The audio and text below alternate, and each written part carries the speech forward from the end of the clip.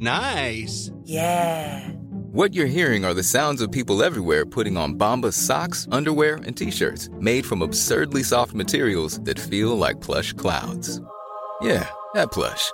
And the best part? For every item you purchase, Bombas donates another to someone facing homelessness. Bombas. Big comfort for everyone. Go to bombas.com/ACAST and use code ACAST for 20% off your first purchase. That's bombas.com/ACAST. Code ACAST. Te lo cuento. Tu dosis diaria de noticias. Hola, soy Pau Mendieta. ¿Listo para tu dosis diaria de noticias? ¿Te lo cuenta? Te lo cuento. Jackpot en Las Vegas. Parece que los votantes demócratas le están apostando a Bernie Sanders, pues el fin de semana dejó atrás a los otros candidatos del partido en Nevada, un estado que siempre se ha mostrado dividido en las primarias. Uno para todos. Acuérdate que desde hace un par de semanas, los demócratas están teniendo procesos para elegir a la persona que los va a representar en las elecciones de noviembre y el fin de semana, Bernie tomó la delantera. El candidato se llevó el 46% del apoyo en el caucus de Nevada, sacándole el doble de ventaja a Joe Biden, que se quedó en el segundo lugar. ¿El secretito de su campaña?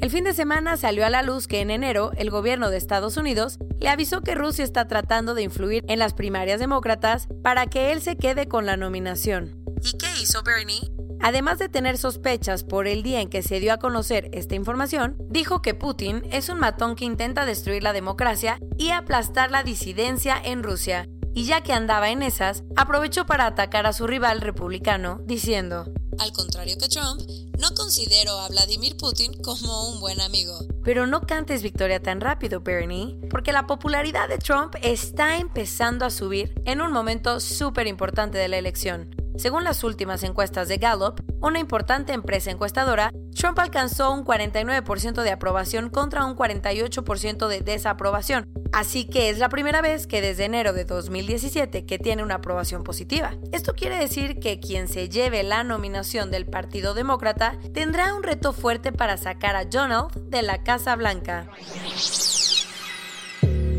A guardar las máscaras de Arlequín. Las autoridades de Venecia decidieron suspender los últimos 2 días del famosísimo carnaval, después de que en la ciudad de las góndolas se confirmaran 2 casos de coronavirus. Y la verdad es que el panorama en Italia no pinta nada bien. Ya hay 152 pacientes con el COVID-19, 3 personas han muerto y más de 50,000 están en cuarentena porque podrían estar contagiadas. El gobierno todavía no sabe dónde empezó el brote y está tratando de encontrar al primer paciente. Su principal sospecha, que probablemente fue alguien de la provincia de Lodi o la localidad de Bougenio, ambas en el norte del país. Obviamente las autoridades están de lo más preocupadas, por lo que muchas ciudades como Milán, Venecia y Torino han cancelado eventos y espectáculos, y muchos establecimientos han decidido cerrar. Entre ellos, la famosa Scala de Milán canceló el concierto del pianista Maurizio Pollini, y el alcalde de esa ciudad canceló clases y cerró los museos, teatros y cines toda la semana. Y por si fuera poco, el fútbol también se vio afectado, pues la liga italiana tuvo que cancelar 4 partidos de la primera división este fin de semana. Cortas México. El segundo arrecife de coral más grande del mundo está cada vez más enfermo. Se trata del arrecife mesoamericano que comparten México, Guatemala, Belice y Honduras. Según la organización de Healthy Reefs, en 2016 el grupo de corales tenía un nivel de salud de 2.8 y para 2018 cayó hasta 2.5. Los expertos dicen que esto está pasando por las aguas residuales, la sobrepesca y el síndrome blanco, una enfermedad que probablemente es ocasionada por bacterias y que puede matar corales en unas cuantas semanas. Update sobre el caso de Fátima. El sábado, Mario N. y Giovanna N., sus presuntos feminicidas, fueron vinculados a proceso por los delitos de secuestro agravado y feminicidio. Así que sí, finalmente se entregaron las pruebas y acusaciones en su contra. Además, el juez pidió que se queden en prisión al menos 4 meses en lo que se realiza la investigación complementaria. El viernes, Mario fue llevado al reclusorio Oriente, mientras que a Giovanna la trasladaron a Santa Marta, Catitla. Y hablando del caso, un colectivo feminista convocó a un paro nacional de mujeres el 9 de marzo. La idea es que ese día no vayan a la escuela ni al trabajo y que no consuman nada. Hasta ahora, muchas empresas y universidades se han sumado a la iniciativa, dejando claro que no sancionarán a las mujeres que se sumen. Lo que se espera, la Confederación de Cámaras Nacionales de Comercio, Servicios y Turismo calcula que el paro dejará pérdidas por 26.300 millones de pesos y que el 40% del personal que trabaja en las empresas del país se podría quedar en casa.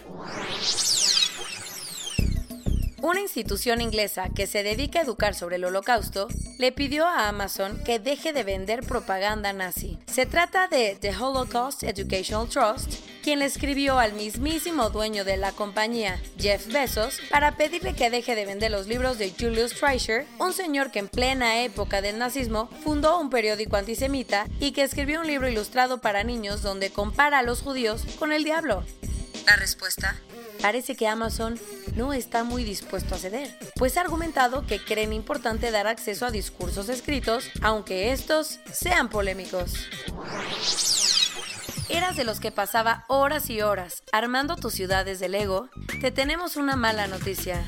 Jens Nygaard Knudsen, el creador de esas figuritas amarillas con manos en forma de C, murió el sábado a los 78 años. El diseñador danés revolucionó los juguetes creando un pequeño objeto que no tenía ni género ni raza para que los niños, y no tan niños, pudieran echar a volar su imaginación.